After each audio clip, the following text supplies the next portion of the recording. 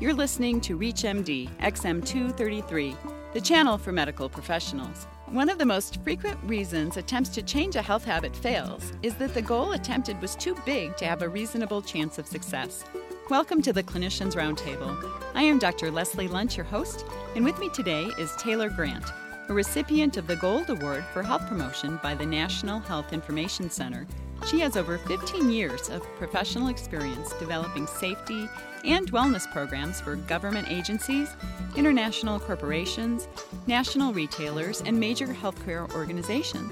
Her latest book, Health Matters: 8 Steps That Can Save Your Life and Your Family's Health, will be published in September of this year. Welcome. Thanks for having me, Dr. Lund. It's great to be here. Taylor, what are some of the more common reasons that people have difficulty making real changes to their health habits? Well, we all suffer from this, and oftentimes we set up unrealistic goals. For example, we'll say, this year I want to lose 45 pounds, and something that is, it may be possible, but we just kind of state it in a big way. And we don't have a real plan for implementing that change. People might say, I want to give up coffee. But when you ask them, how are you going to go about doing that, they haven't really thought that through. And also a big one is they don't have a measure of whether they were successful or not. Oftentimes, even physicians will say things like, you need to improve what you eat. Or we'll say, I want to get more exercise. But how do you know if you're doing that? How do you know if you're achieving that goal? What's a common misconception about failure that keeps people from achieving a change? I always get a laugh on this when I give a seminar, but our misconception is that failure means we've failed. But what it's important to know is that failure is an inevitable part of making a change.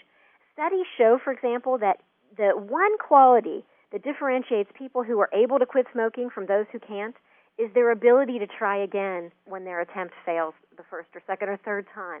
It's a cliche saying, but you have to get back up on that horse. And if you recognize that you're going to have failures and that failures are a normal part of what you do, you'll be ready to cope with them. And I know I'm not telling you anything because you deal with this in the advice you give people every day. What can you help us with? What can clinicians do to help their patients develop reasonable goals that they really can achieve? I have these 4 little things I've come up with called my ABLE rules. And I give them to you real quick. Keep it sizable. Make sure their habit has a size. For example, if you decide, okay, we're going to try to eat better, give them something like, let's have you eat 5 vegetables a day, or let's have your calories be at 1,700, 2,000, whatever you decide. Give them something that they know exactly what they're supposed to do. Number 2, keep it reasonable. So if you're going to limit your calories to 1,700 a day, and you make a list of foods, and that list of foods adds up to 2,000 calories, then it's not reasonable that you're going to get down to that 1,700 calories. So make sure whatever you're doing is something that that person really can achieve with some, reasonable attempts to do it, and they don't just feel discouraged and give up.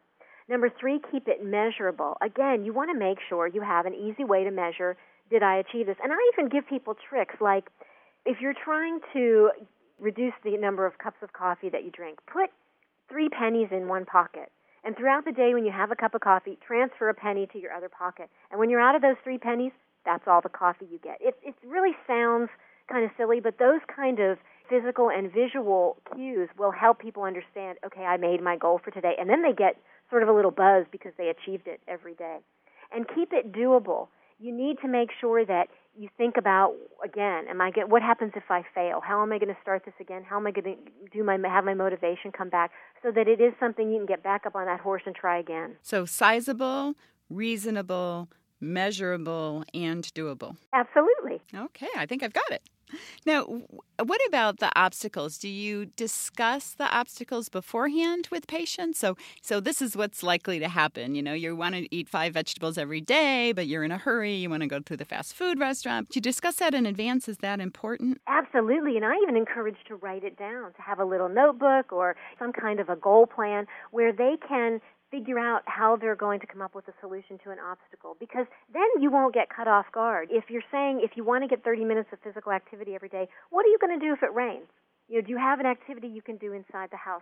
Helping them think through those obstacles will make sure that when they come to one of them, it just doesn't derail their plan. What do you do if you're on an eating plan? What do you do if you fall off of that plan and you have a bowl of ice cream, or you eat that Snickers bar, does that mean your plan is blown for the day? No, we're going to regroup. We're going to get right back on. That's okay. And work it into your plan, because to ignore it is just not realistic and is what derails us a lot of times. You know, we joke about New Year's resolutions as an example, and the first glimmer of slight derail, and then they're gone. That, oh, well, I guess I'll just stop completely. Absolutely. And I work with a lot of people on eating. Obviously, it's a big thing. People want to change their eating habits. And really, it's the Alcoholics Anonymous method of think of every day, get through each day. It really is true for any habit you have. If you can say in the morning, today I will, and you can try to achieve that for just one day, it's a lot easier to chunk it up like that than to say, again, I'm going to never have a cookie again. Really,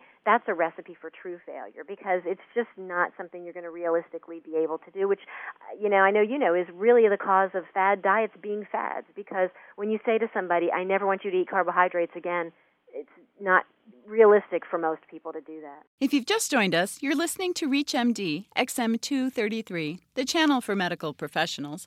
I'm Dr. Leslie Lundt, your host, and with me today is healthcare advocacy expert Taylor Grant. We are discussing tips for helping patients make real changes in their health and perhaps in their life. Now, Taylor, how can us as physicians be a positive force in a patient's efforts to change a health habit? There's a lot that healthcare professionals can do. One of the biggest is to offer information. If you're talking to a patient and they want to quit smoking, they want to lose weight, they want to get more exercise, whatever the change is, if it's a mental health change, offer them information. Tell them where to go on the internet, what magazines they could read, what articles you've read that you found valuable. It's great because, again, we don't have a lot of resources for that kind of information. And you're such a trustworthy resource. People put so much faith in what their doctor says. So take that and treasure it and be that source of information. And another one you don't think of quite as often is offer them your support. Let them know you're really behind them, that, again, you know that when they come in for their next appointment, they may have gotten off the train a couple of times, but that's okay, that you're really behind them and it matters to you that they try to make this change. I have a doctor, and in some ways I'm a great patient, in some ways I'm a terrible patient, but she is always just so supportive. She says, I know you tend to not do these couple of things I want you to do, but I'm there and I want you to keep doing them because I care about you. And it means so much when you hear that from a doctor. Also, try to keep tabs on what they're doing in a positive manner. If they know you're behind them and giving them encouragement, they're really going to just find you of what I call a circle of positivity. You're going to be one of the main players in that circle. And again, if you can come up with things like email or little notes or something you send out just to let them know, hey, I'm there and I'm behind you. How's this going? I know it's outside, again, the traditional doctor-patient relationship, but it can really enrich both of you. And then, lastly, help them celebrate their small victories. Too often, medical professionals focus on a bigger goal because you know where you want that patient to get. You say, I want you to lose that 30 pounds, and that's what I'm focused on. And when they come in, you look at their chart, and they only lost 5. You need to kind of dig it up and say, you lost 5 pounds, that's great. Let's see if we can keep that up and move toward that big goal we have. So you don't want to ever discourage them. Be realistic. I'm not saying to sugarcoat everything because these are real health issues they're dealing with. But again, give them a little boost and then say, let's see how we can build this and make it an even bigger success. One of the things I find helpful, because it's so hard to remember what challenges everybody's going through, is to write a little note in the chart or a sticky note and say if somebody quit smoking, to keep track of the anniversary date. And the next time they come in, say, gosh, it's been 7 months. Isn't that great? And they're so happy that you remember. Absolutely. I mean, I've even had physicians my daughter went through an issue when she was about 6 years old. She had to have surgery, and I was so surprised that I think it was about 3 months after her surgery, I got a little note card from the doctor to her, and it said, Samantha, how are you doing? I hope your incision's healing great, and I'd love to see you anytime. And I thought, oh, what a wonderful touch. My daughter to this day remembers that doctor's name, loves him. He's a specialist, so she doesn't go see him, but she's always saying, oh, I want to go visit that doctor. So again, think of it as a two-way street because it can enrich you, it can enrich them, and you really can start to see some real changes in your patients because you know what, and I know everyone who's listening, we all know how hard it is to make changes ourselves.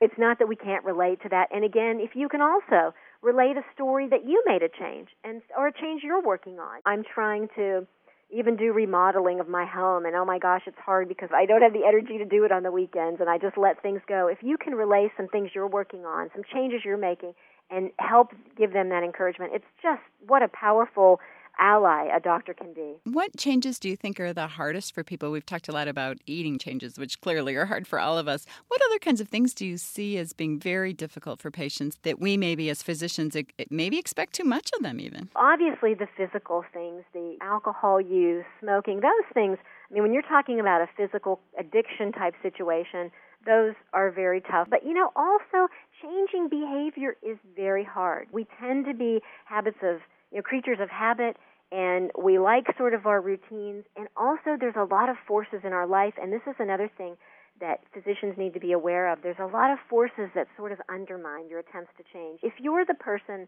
that when your crowd goes out, you're the party guy, and you're the first one to order the beer and you're the last one to leave the bar, we're talking to this person and they're saying, I'd like to cut back, or I'm afraid that the alcohol's having a bad effect on my health, understand the kind of pressures they're going to get when they go out with this group of friends who want them to continue to be that party guy. Those are some of the things, and if you can give them tools, and again, look at those obstacles they're going to face. What are you going to respond when somebody says, hey, Earl, what happened to you? Are you a lightweight now? I mean, those are very real things they deal with. So anything, again, that we're trying to change our behavior, the smaller you can make it. I mean, if somebody wants to eat better, ask them, tell me a junk food that you think you can give up for 1 month. And let's just try to give up potato chips or French fries or whatever it may be, or cut back. Those are the kind of things that can help be a little more realistic rather than, again, I need you to lose those 30 pounds. Any other tips that you have for those of us trying to help either ourselves or our patients change these big habits? Like you said, for ourselves, realize that you go through phases anytime you're making a change. You go through a phase of saying, do I want to make this change or do I not? Should I even do it? And then you typically get really excited about it, and you get into it, and you might talk to your doctor or talk to other people.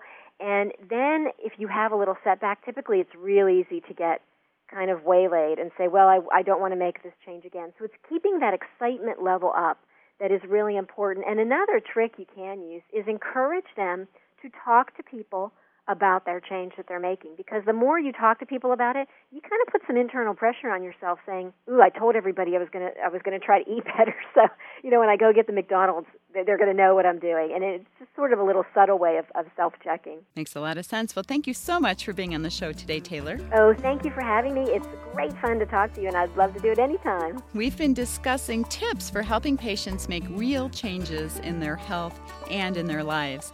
I am Dr. Leslie Lunt. You've been listening to the Clinicians Roundtable on ReachMD XM233, the channel for medical professionals. For comments and questions, please send your emails to xm@reachmd.com. Thank you for listening.